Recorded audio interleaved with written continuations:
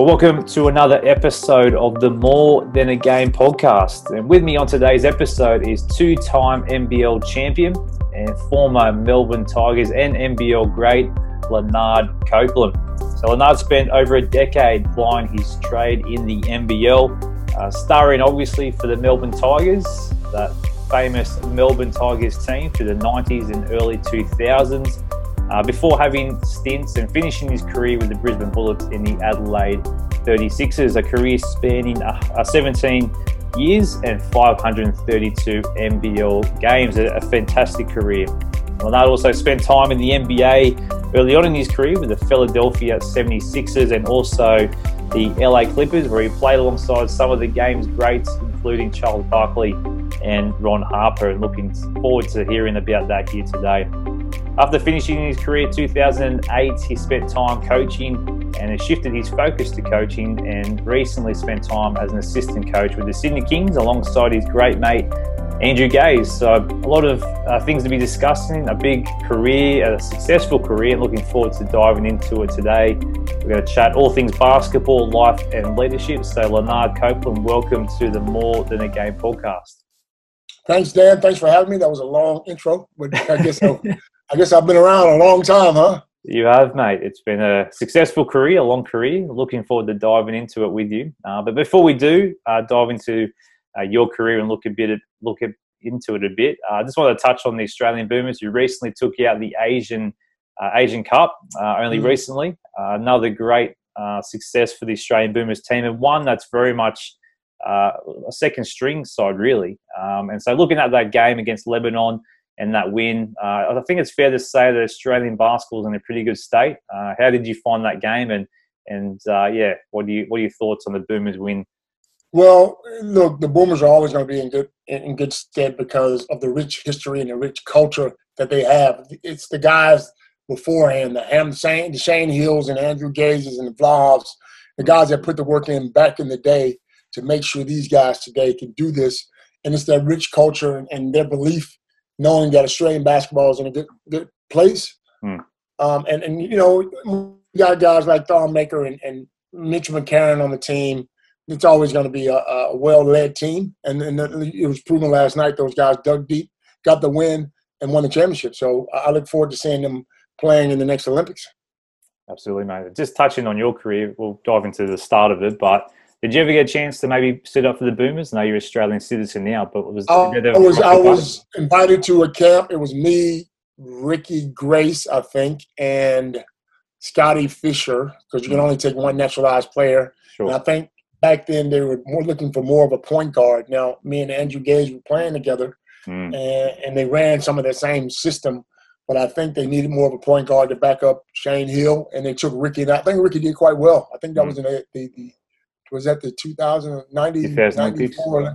Right. Well, I know he did quite well, and you know, I was pleased. I mean, although I was disappointed I didn't make it, I was still pleased that Ricky got a chance to play well and do well for the Boomers.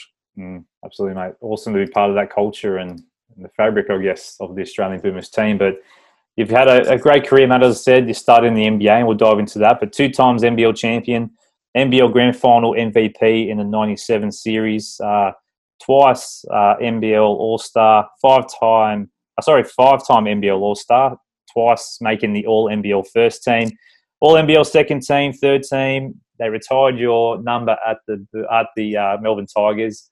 But where did it all start before we dive into that? How did you start playing the game of basketball? My career started a lot different than anyone else's. I mean, the guys like Andrew started when he was 5, and all these other superstars that played when they were younger. Yep. I was more of a sportsman when I was younger, played everything, you know, football, basketball, bit of softball. And I wanted to play basketball in high school. That's when I started to grow a bit. Yep. But then I cut my junior and my senior year in high school and was disappointed about it, played football, ran track, but wanted, you know, basketball was my first love and I wanted to play. And after graduation, got a job working with, you know, some of the fellows that really didn't know exactly what I wanted to do.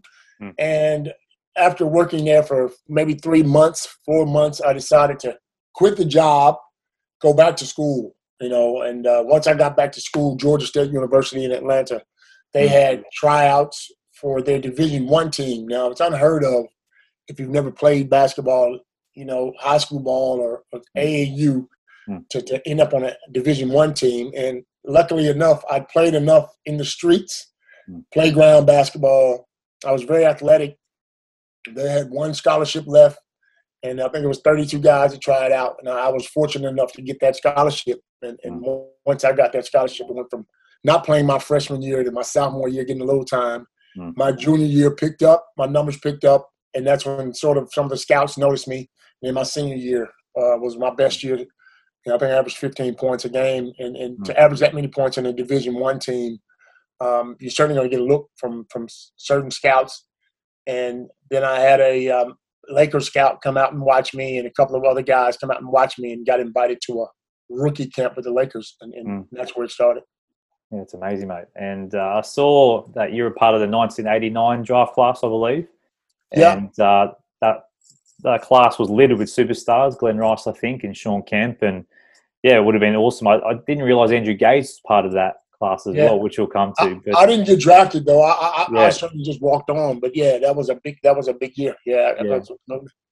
Yeah, so that's my question, I guess, in terms of not being drafted, but then being picked up by the Philadelphia 76ers. How did that come about? And, what was that experience like being part of that team? Well, again, I got invited to the rookie camp with the Lakers. Yeah. And the Lakers usually bring in 16 guys. Every team would bring in 16 guys for the rookie camp in the summer league that we just finished watching on television now. But this year, the Lakers brought in 2 teams. So I had 30, so it was 32 guys again. And I was on the second team. So, again, there was some big names there. That was the year David Robinson came out, and we played at Loyola Marymount. And that second game, we played against David Robinson, that San Antonio. So you can imagine David Robinson coming out of the Naval Academy. Everybody in the world wanted to see him play. Yeah. I was fortunate enough to play against him that first game, and I had 35 points and just shot really well in L.A., and that's when Philadelphia noticed me. Now, the Lakers I was always with the Lakers, and they were looking at me, but again, they brought in so many guys.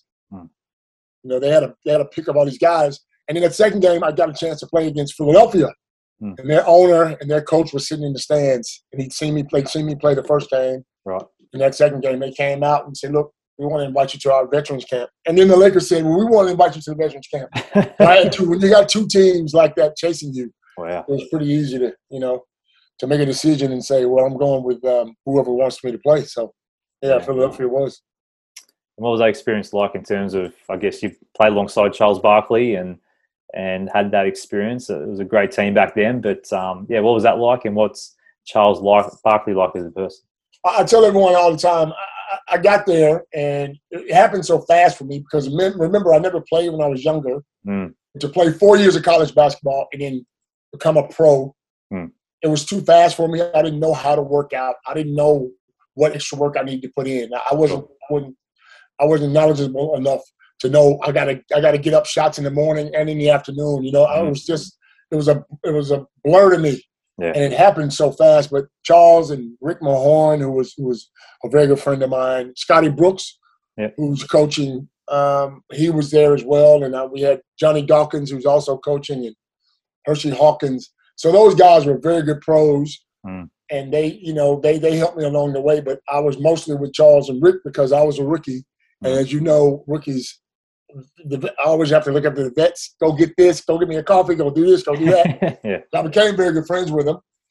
And, it just happened too fast. I mean, after that year, they released me and brought in Manute Bol and another player, and they released me and Scotty Brooks. And then I went and tried out with the Clippers and made the Clippers team as well. So, yeah. And there's an interesting story I heard in research in your career. I think it was your last play in the NBA. It turned out to be your last play in the NBA. Huge dunk. Can you share the backstory behind that? And let me tell you something. I've been trying to find this dunk. I heard it. Erased the dunk or what? Surely someone can find me this dunk. It's against the Charlotte Hornets when Grandma Ma was a rookie, and he came in, and I got 4 minutes. Now I got the stats. I still got the stats. 4 minutes I got to play. And for some strange reason, he was still in the game. And I don't know why he figured, I mean, because everyone in the NBA is athletic. You know what I mean? I guess he figured I couldn't jump, and he stood in the lane and put his hands up, and I flushed on him. And the crowd went nuts, and my teammates went. Ron Harper won player of the game, and back then they used to give you a prize. They gave him a gold necklace and I think a dinner voucher for $200 or whatever. Yeah. I remember him coming to me in the locker room and saying, "This is yours, the necklace and the voucher, because that dunk was amazing." You know, and I still can't find it. But I came down on his leg and sprained my knee, and they were going to put me on injured reserve, but because they had so many guys on injured reserve, they had to release me. And then things happened that way. So. Yeah. So for those who may not know the nickname, who are we talking about here? Who did you dunk on? Grandmama was his name, Larry Johnson. His name was Larry Johnson. He's a rookie. I think he might have been the rookie of the year that year. I think he came in. He was a small, 6'5", just massive body, sort of like a Charles Barkley, but he scored a lot. Yeah, and he was at the Charlotte Hornets. Yeah. Yeah, that's right. Larry Johnson, great player. Dunked on him. Yeah. That's pretty awesome. Yeah. But you spoke about Ron Harper there, and I remember I was listening to another podcast you're on, and you spoke about what a great player he was, and almost saying that he was better than Michael Jordan in those early years. So he was a Michael Jordan before Michael Jordan. Wow. Ron Harper had the big hands, and he had the great handle. He could shoot it. He was in Cleveland, and he could get to the basket and dunk on you. Now, and back in our day, I say that now, people go, you must be crazy. But back in our day when we were playing, he was a guy that everyone noticed. Now, we noticed Michael. Michael was doing his thing, but Ron was just as smooth with his and could get to the basket and play. And unfortunately, he had a bad knee injury. And when I came into the Clippers, he was just coming back. So I had a tryout with the Clippers that year because I got cut from Philly. I went to their tryout, and Ron was slowly coming back, and I was going against Ron. Now, I went at Ron because I was very athletic, and he had a knee injury. But I played quite well, and I was well enough for me to get on that team. So we became pretty good friends. He came out here probably 10, 12 years ago to visit him and Horace Grant, and I caught up with him then. So, yeah, he's a good guy. That's amazing. So just finishing up the discussion about the NBA. In all your time there, in the seasons you had, who was the greatest player you played with and against? Greatest player had to be Charles because of his size. He's 6'5", led the league in rebounding. Just massive, big, just over. Most people would think he was overweight, but the way he jumped and the way he dunked on you and the way he took control of the ball, it was easy for me to say he was one of the best players I've had, probably the best player I've ever played with in the NBA. But Michael, I mean, we played the Chicago Bulls in the first round of the playoffs when I was with Philly. That's the first year Michael won his ring. They blew us out. But to sit on the side and watch him go up and down and do his thing, it's great to see him on TV and to see all the moves and all the athleticism. But to sit on that bench, the opposition bench, and watch this guy tear you apart, I became a fan, a real fan. I'm on the other team, and I wanted to cheer some of the moves he made. So he was by far the best player I've ever seen play. Even today, he's still the best player I've ever seen. Yeah. So the GOAT in your eyes? The GOAT in my eyes, 100%. Yeah, awesome. Same here. I agree. But shifting gears a little bit, after your time in the NBA, you obviously made your way out to the shores of Australia, this great land, and applied your trade in the Australian NBL with the Melbourne Tigers. And I guess there's a lot of imports that came out in that time that were great. Your Darren McDonald's, Derek Ruckers, Ricky Grace, as we mentioned, and you're a part of that. But how did that come about to come out and play in Australia? And I guess what was your first experience like playing in the NBA, all the stars and all of that hype to come out to the NBL? And I guess back then, as big as it was, so you still had Illawarra Hawks playing out of the old stadium they were in and those sort of things. So what was that experience like coming out, and how did it come about? Well, first of all, I went to the Philippines first to play over in the Philippines, and I met Dwayne McClain over there. And Dwayne was playing in the game, and I was playing in the game. And over there, they play year-round, and first 3 months is one import, the second's two imports, and the third is all Filipino. And I was fortunate enough to play with the one import. I was by myself, so I got the ball every time. I averaged 48 points a game over there, NBA threes. Wow. And I remember playing this game in the Philippines, and I had 66 points. Wow. And they always played 2 games on a Sunday. And Dwayne McClain was playing after me. He was sitting there waiting, warming up with the ball, and he gave me 5, and he goes, "That's a pretty good game." Mm-hmm. Now I go in and take a shower, come back and say, "Let me watch this guy, see what he can do." He ended up with 72 points. Oh. So I knew he was a gun. I said, "Dwayne's a gun." So I was always competitive against Dwayne. Like, that was my first meeting of Dwayne. I knew about him, but I was always competitive. And if you go back in history, whenever we played the Sydney Kings, I'd always get my numbers, and Dwayne would always get his numbers because we were so competitive. Yes, Andrew scored his points, but I always had to have 35 or 40 when I played against Dwayne because I knew he was going to get his points. And that's how that went about. But my agent called me and said, "Look, after being cut from 2 NBA teams, you're not playing a lot. You're the 12th man. You need to play because you haven't played a lot. You played 4 years of college basketball where you really only played 2 because you didn't play your first 2 years. And then you on the NBA teams, but you're not playing minutes. You need to go play somewhere." And I agreed, and I said, "Find me a team." And he found me a team. And there was a team in Greece, and there was a team in Germany. And then when he brought up Australia, I heard of Andrew Gaze. And he also said, Dwayne McClain was going over there. I said, "Okay, send me to Australia." And back then, you got to understand, there was no internet, so you don't know anything. I didn't know anything about Australia. Yeah. And everyone says this, and it's not funny. It's funny to the Kangaroos. Everyone's talking about the Kangaroos. I get to Australia, and Melbourne Tigers are training at the old Albert Park Stadium. Now, I don't know if you remember that stadium, but I heard of it. Orange chairs, and it was court 9. We played on court 9, and the rings were 9 feet, and the backboards were plastic, and there was possum shit everywhere on the seat. I'm thinking, surely I didn't leave the NBA for this. But again, the talent was there. I mean, we had Dave Simmons and Rob Sibley, and Mark Brackey came in the second year, and Andrew Gaze, Ward Giddy. So the team was very talented. But Andrew was away the first couple of weeks before when I got here, and we played in the Kmart Classic. And I think I sort of knew that the league was strong because, guys like Milton Newton and Ricky Grayson, all these guys were playing.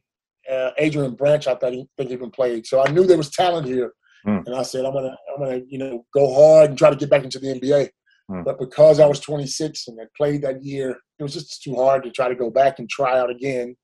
Plus, Australia was a good place to live. So 100%.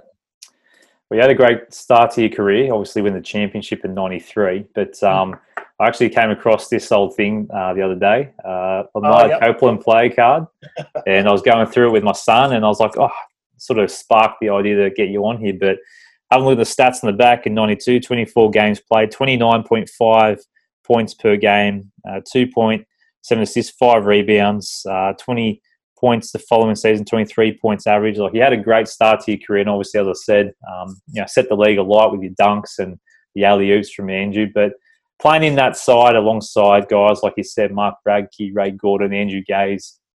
For me, as a basketball fan, you obviously had the Chicago Bulls era in the 90s. I think Melbourne Tigers is the equivalent for the NBL, just in terms of the players you had. Didn't have the amount of championships, obviously, but it was just such a great side and such a great team to watch. So what was it like for you coming into that team, and no doubt some fond memories playing all those seasons with the Melbourne Tigers? It was good because Andrew was so good at, and Lindsay was so easy to get along with, and Al Westover was so good to get along with. Yeah. But to play with a guy who's because usually when an import comes to a team, you expect him to be the man, score the points or whatever. I learned quickly that Andrew was the man. I mean, he had the ball in his hand. He was a willing passer, though, which is good. Like, you have a guy who's scoring that many points. It's all about him. But Andrew was willing to pass the ball. So we averaged 60. I think he was averaging 31 that year. We averaged 60 points between us two, and we were the bigger guards. So we didn't have a problem scoring. My issue was trying to play defense and guard all these little quicker guys like Derek Rucker and Ricky Grace. Everyone had their little quick point guards, and I wasn't used to guarding smaller guys, but I did. But I had to play both ends of the floor, so it was a bit different. But to play with guys like Brackey and Ray Gordon, who kept us on our toes. I mean, that was Ray's spot before I got there, and Ray, accepted coming off the bench. He wasn't happy in the beginning, but he kept you on your toes in practice. He made you play hard every day.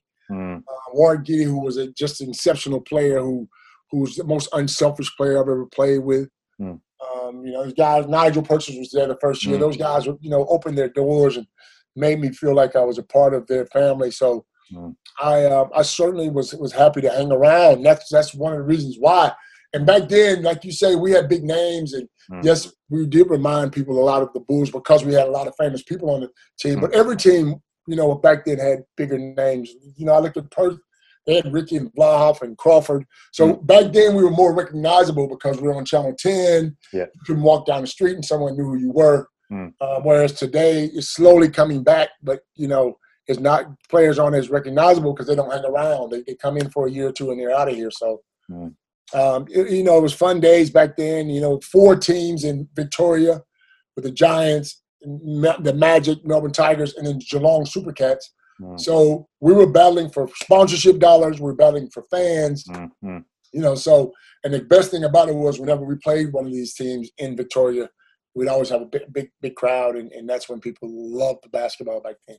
Yeah, 100%. Can you take us into the inner sanctums, I guess? Because we all watched The Last Dance. We saw how intense training sessions were for the Chicago Bulls, and I can just imagine how intense, Lindsay Gaze is your coach, Andrew Gaze is your captain, yourself, Ray Gordon, as you said. I can imagine those training sessions were intense and hardcore. As good as me and Andrew played together, and as good as we are off the court, we fought like brothers every day. Like, listen, you got to get back on D. You got to pass the ball. We fought every day. But Ray Gordon, again, I call Ray would have fought. When I say fought, I mean physically fought everybody on the team one time in his career. Brackey, myself, Dave Simmons, Andrew Gaze, there would have been a Robert Sibley. There would have been a fight with Ray Gordon at one stage every year with one of the players. But we knew it was white line fever because when he walked off that floor, he's the nicest guy in the world. But he kept you on your toes. He made you come. When you came to practice, you knew you had to tie him up tight, and you knew you had to sweat because if you didn't, he was coming after you. So it made us more competitive. And again, me and Andrew were already competitive. If he scored 30, I needed to get 30. If he had 5 threes, I wanted 5 threes. But what we were doing was making each other better. And we were competitive, but we were making it harder for the opposition to guard us. So that's why we played so well together. Absolutely. So let's dive into the great man a little bit more and get a bit of insight into him because happy birthday to Andrew Gaze, by the way, the other day, and celebrate his birthday. But by his own admission, I guess, if you walked into a room of people who didn't really know the sport of basketball in this country and you had Andrew Gaze with you and you looked at him and said, this guy was the greatest, arguably one of the greatest players Australian basketball has ever seen, you probably look at him and go, really? But he was. Like, looking at the footage at the NBL. You say one of. I honestly think with all the stuff he's done, he is the greatest basketball player to ever lace him up in Australia. You look at all of his work, the numbers. You look at all the stuff he's done off the court. You look at all the stuff he's done for the game. There's not now. They're talented players. Ben Simmons is talented, and all these guys are talented. But do they have that same thing? Are they that big off the court? Have they put in that much work in the years he's put in? And by far the greatest player I've ever played with, but by far the greatest player ever played in Australia. Not a question about it. So what made him so great? What was it? Because he put in the work. Now, again, I spoke about when I joined Charles and those guys, I didn't know how to work. I didn't know how to get better. But every day after practice, and when we say this, I'm not saying it lightly. Joey was there before everybody else. He got there. He always gets there early. He was there early. He'd have a ball in his hand, working on his shot. But after training, you say you've had a hard day's training, and it's not, and you want to, oh man, I got to jump in the shower and get home, man. I'm starving. Joey would always hang around and get up some shots. So it made me feel a little bit selfish to say, well, shit, if he can do it, why can't I do it sometimes? And we started doing it, and we played most of our games on a Friday or on a Saturday or Sunday when we played. So every Wednesday was off for us. we'd go in and get up 500, 600 shots. But every Friday, we'd have a light shoot around. We'd get up more shots afterwards. And it became a habit, and we kept records of numbers. But what we were doing was making each other better, you know. And he didn't – it wasn't like he did it every now and again. That was a part of his routine. That was every day. He didn't miss a day. I can't remember Andrew missing a day not getting up some kind of shots. So he made it a part of our thing where we start – and it made me a better player, made me a better person, made me a better player. So that was you know, what he was. He's about the game. And obvious because he's put in that much effort to be where he is today. Absolutely. And so clutch too. Like I've said this on the podcast before, but the reason I started playing basketball and fell in love with the sport was because of the 2000 Olympics. They played against Russia. Him and Shane Hill had a great game, but he hit a shot with probably a minute to go because Russia came back and they got within, I think Russia actually were ahead after the Boomers were ahead by about 20 points. And this shot he hit at the end of the game was so clutch. And I just walked away from that game so inspired, encouraged, like I want to be part of that one day. So he was such a great player. But him aside, I guess, as one of the greatest players he played with, who was one of the greatest players in the NBL you played against? And I had Shane Hill on the podcast previously. He spoke about Jason Smith. He just hated coming up against Jason Smith and matching up against him. And Jason's one of my, well, I know him quite well. But, who was the guy for you that you just, you know, looked at the schedule, like I want to play this guy, I can't wait, but maybe not so much feared them, but didn't like coming up against them because they were so good? In the beginning, it was Ricky Grace. There's no secret because I played against Ricky in college. Now, Ricky was at a massive school, Oklahoma. Yeah. They had Horace Grant. They had Stacey King. Jeez. They had Mookie Blaylock, all three NBA players, and Ricky Grace, okay? Wow. So I'm at Georgia State, both Division I schools, but their school is massive, and our school's not as big. Yeah. We got a chance to go to Oklahoma and play against them, and they beat the living shit out of us. If I can say that. They beat us 60. I remember it. It stuck in my head. 60 to 100 was the score. They beat us by 40 points. And it was so hard getting the ball up the floor because Mookie Blaylock was known as the thief on the floor. Whenever Ricky would spin you, whenever you spent, looked like Mookie was right there to steal the ball. Yeah. And so we couldn't get the ball up the floor. We struggled to score or whatever. And I just remember Ricky talking so much trash. And I said, one day I'm going to see you again. One day I'm going to see you again. Yeah. In the first game against the Perth Wildcats, who do I run into? Ricky Grace. Wow. And if you notice, me and Ricky would have a battle every time. Now, me and Ricky are very good friends. Very good friends. But I hated his guts, and he hated my guts. Because he was, you know, he, although we knew he was going left, you couldn't stop him. You could not stop him from going left. And he was smart. He passed the ball well. He could score. He kept that team. He got that team to many championships. And he was probably the guy that I hated to play against, but I also loved to play against because every time I had to play against him, I brought up that college thing. I knew he was still going to get his numbers up. He was still going to get his numbers, and you just couldn't stop him. So I tried to outscore him that away. So it was always Ricky Grace. There you go. Great player as well. I thought you might have said Shane Hill because I saw footage of you guys going at it in one game. I think it was the only time you maybe got ejected, and there just seems so much rivalry between you two. And I think Shane would have evoked that in a lot of players because of the way you played. But what was it like matching up against him? And obviously another great mate of Andrew Gazer's. Shane was very tough to guard, man, because, again, as you see, the way he shot the ball, you couldn't block his shot. Now, my side was a bit taller, so I always try to end up taking him to the box, posting him up.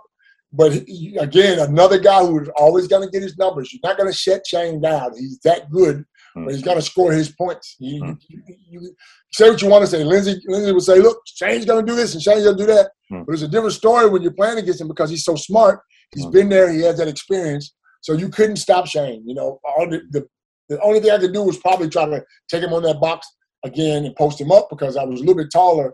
But look, I actually think I got my career high on Shane. They played with the Brisbane Bullets. Him and Simon Curl used to come at me and just give me trash, talk trash all the time. I bet. And I went at them that one game, and I played well. But, again, he was one of the players that you had to scout, and you knew he was going to be tough to guard, and he was. And that's why he's been so good for a long time in the NBL as well. Absolutely. Do you remember the game I was talking about? I think I do. I think I was in Adelaide. Was that Adelaide? Yeah, yeah. It was I played in Adelaide. on. I think they had Matt Shanahan, who I think their job was to try to get under my skin, and Matt Shanahan was throwing elbows or whatever. And I think what happened was I went at Matt Shanahan first, and Shane sort of stepped in, and then I went at Shane Hill, and that's the only game I ever got ejected. Yeah, I remember that game. You remember? Yeah, full on. It's on YouTube if people want to check it out. But there you go. It was very good. But as I said, you moved on from the Tigers. You went to the Bullets for a season, a couple of seasons in Adelaide.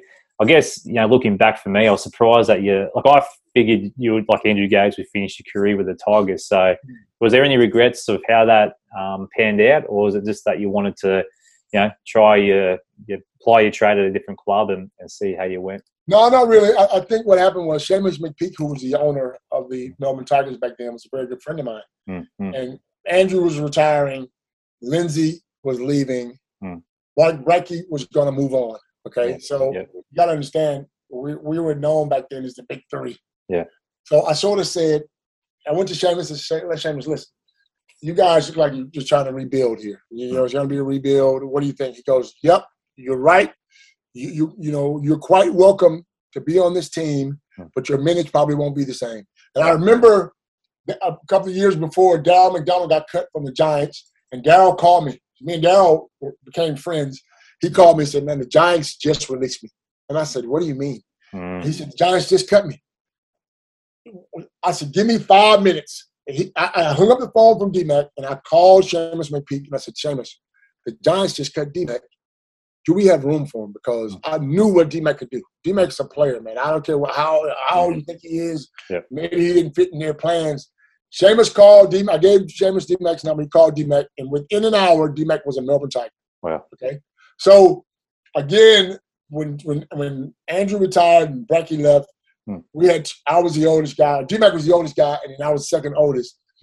The Tigers didn't want to hold on to two older guys. They were trying to rebuild. And Seamus said to me, because you've been here, it's your spot. If you want it, you take it. And I said, wait, because I played with Daisy, Brecky, and Lindsay was leaving, my minutes are going to go down. I might just want to look around. And then just so happens, Brisbane gave me a call.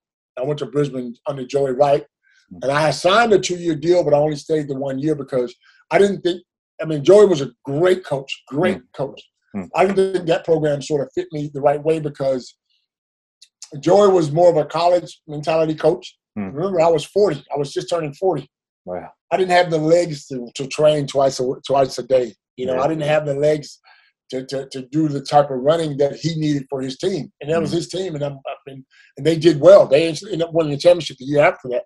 But I just wasn't in that position to do this type of running. And so I ended up leaving and going to Adelaide, where I played 2 more years. But Phil Smythe was sort of one of those coaches where he wanted me to play my minutes during the weekend when we played and not all the minutes in practice. So I rode a bike a lot of the time. I did a lot of shooting, and then got a chance to play with Brett Maher and Willie Farley and all those guys, and we played well. All players they were as well. Really Farley. Very good players.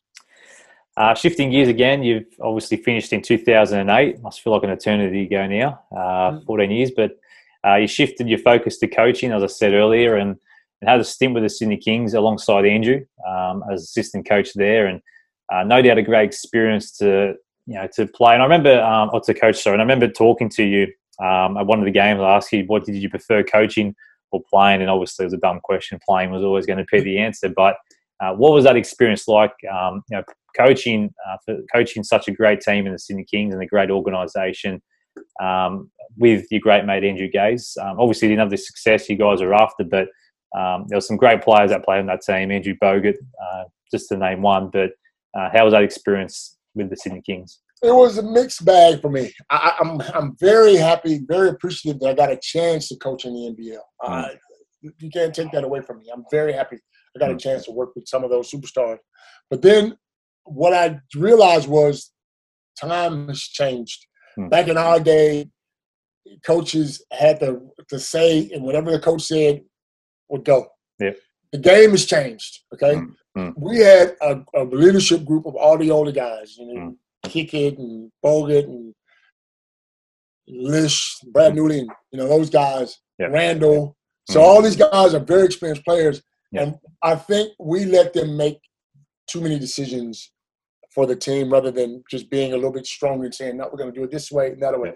Now, again, I can't take anything away from coaching because I loved it. I loved the fact that I was there and we coached the Kings. In our third year, we actually finished in first place, tied for first with the same record as Perth Wildcats and Melbourne United, 18-9, I think we were.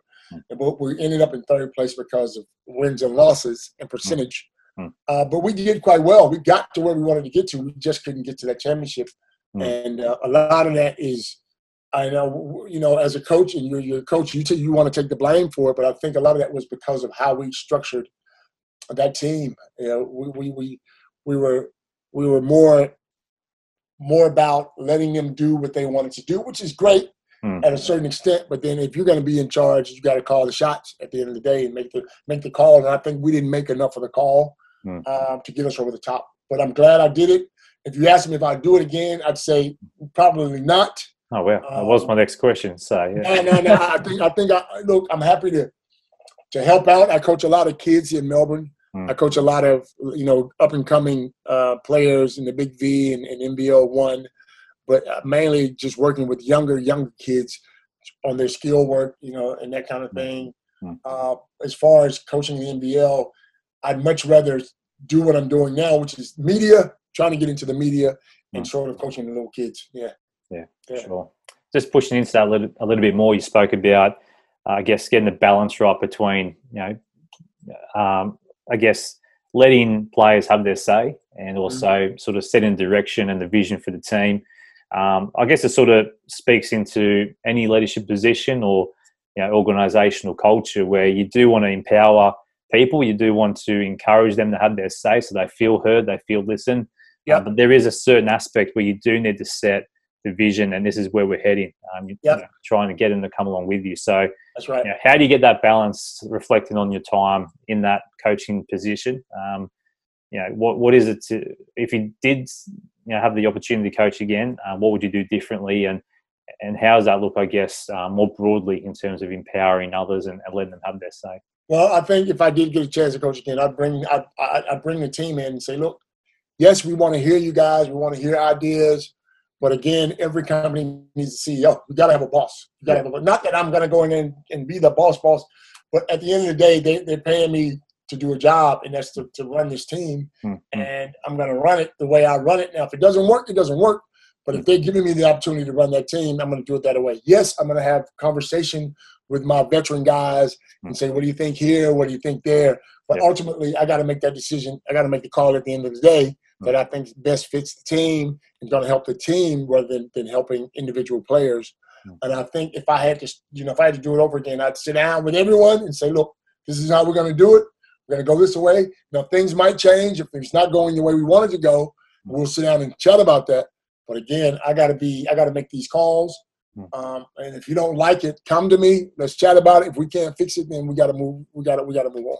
Yeah, for sure. And how important is that vision setting process, I guess, not just for the team culture, but organizations as well? How important is it to set it and say, this is where we're heading from your point of view? I think it's the most important thing. I think it's got to happen straight away. I think it has to happen day one. Yeah. You can't wait and have dissension in the ranks. You know, in a week or 2 weeks, let's have a meeting now, because we had this, and we had meeting after meeting after meeting after meeting after meeting. Now, we met to find out what time we're going to meet. You know, and it became too much. So at the end of the day, I think you set those boundaries early, get them out of the way, and then you focus on court stuff. And we did that. I mean, I'm not bagging. I think I'm very happy that I coached that I got a chance to coach the Kings, and those players were magnificent. There was nobody I couldn't talk to. Bogut, I could sit down with him, Kickett, everyone there. I could sit down and have a great conversation with, and I'm still very good friends with all of them. I think as a group, there were probably too many chiefs. We just needed one chief, and Andrew was that guy. Mm. But again, because we gave them such leeway in the beginning, I think it might have hurt us more than it helped us. Yeah, for sure. Interesting. But it is important in power, but as you said, having that balance for sure. But just as we finish up, a couple more questions around coaching. Obviously, as you said, you're still involved in coaching and did some work at the Altona Gators down in Melbourne. Obviously involved. I saw you, help out the Melbourne United side for a few sessions as well.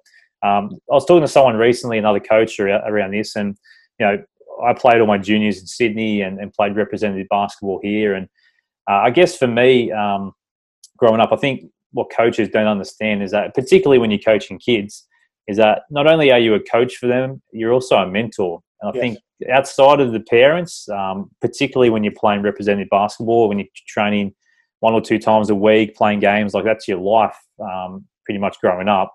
I think coaches need to realise that they're a mentor as well. And it's not always about winning. When I look That's back, right. It's not about the winning.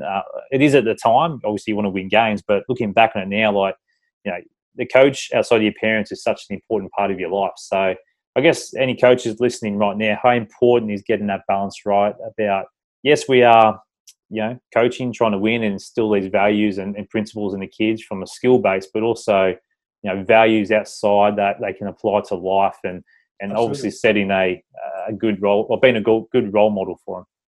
Absolutely. Now, I coach a small academy down here, and again, I give a speech probably after every little session we do. I talk about some of the things that you need to work on the floor, but being a good person off the floor, and getting along with your teammate. And you have players who think score, but what about passing the ball, or what about rebounding the ball? So we want you to do all the right things early to set that in place. So when you do reach that level, you're a better player, And again, I give an example.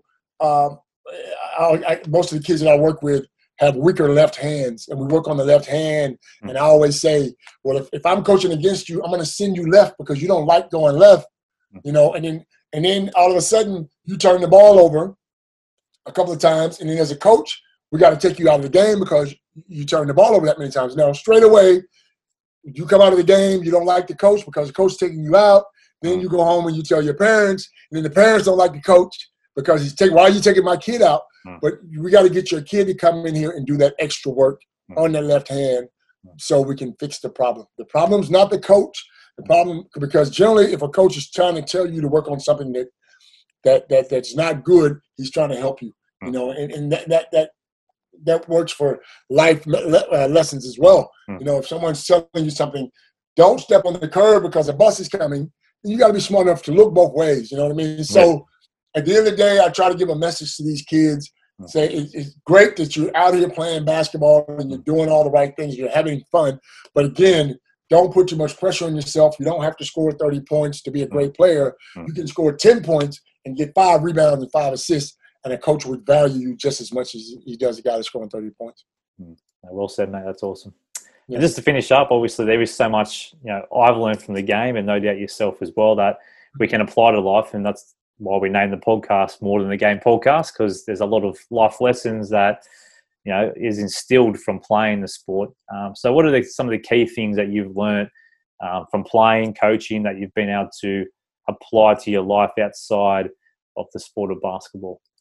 The number one thing is nothing's easy. Nothing is easy. You got to put the work in. I mean, again, you get the breaks.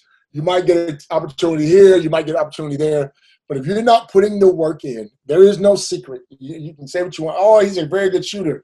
But if you're not working on that craft every day, there's somebody else is. And there's somebody going to take your job. There's somebody going to take your spot. So rather than point your finger, my dad used to say this all the time. When you point your finger at someone, there's 3 pointing back at you.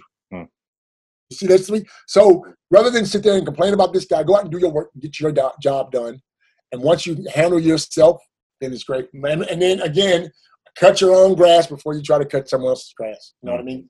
So if you can handle yourself and get yourself where you need to get to, everything else will fall into place. Yeah, that's awesome, mate.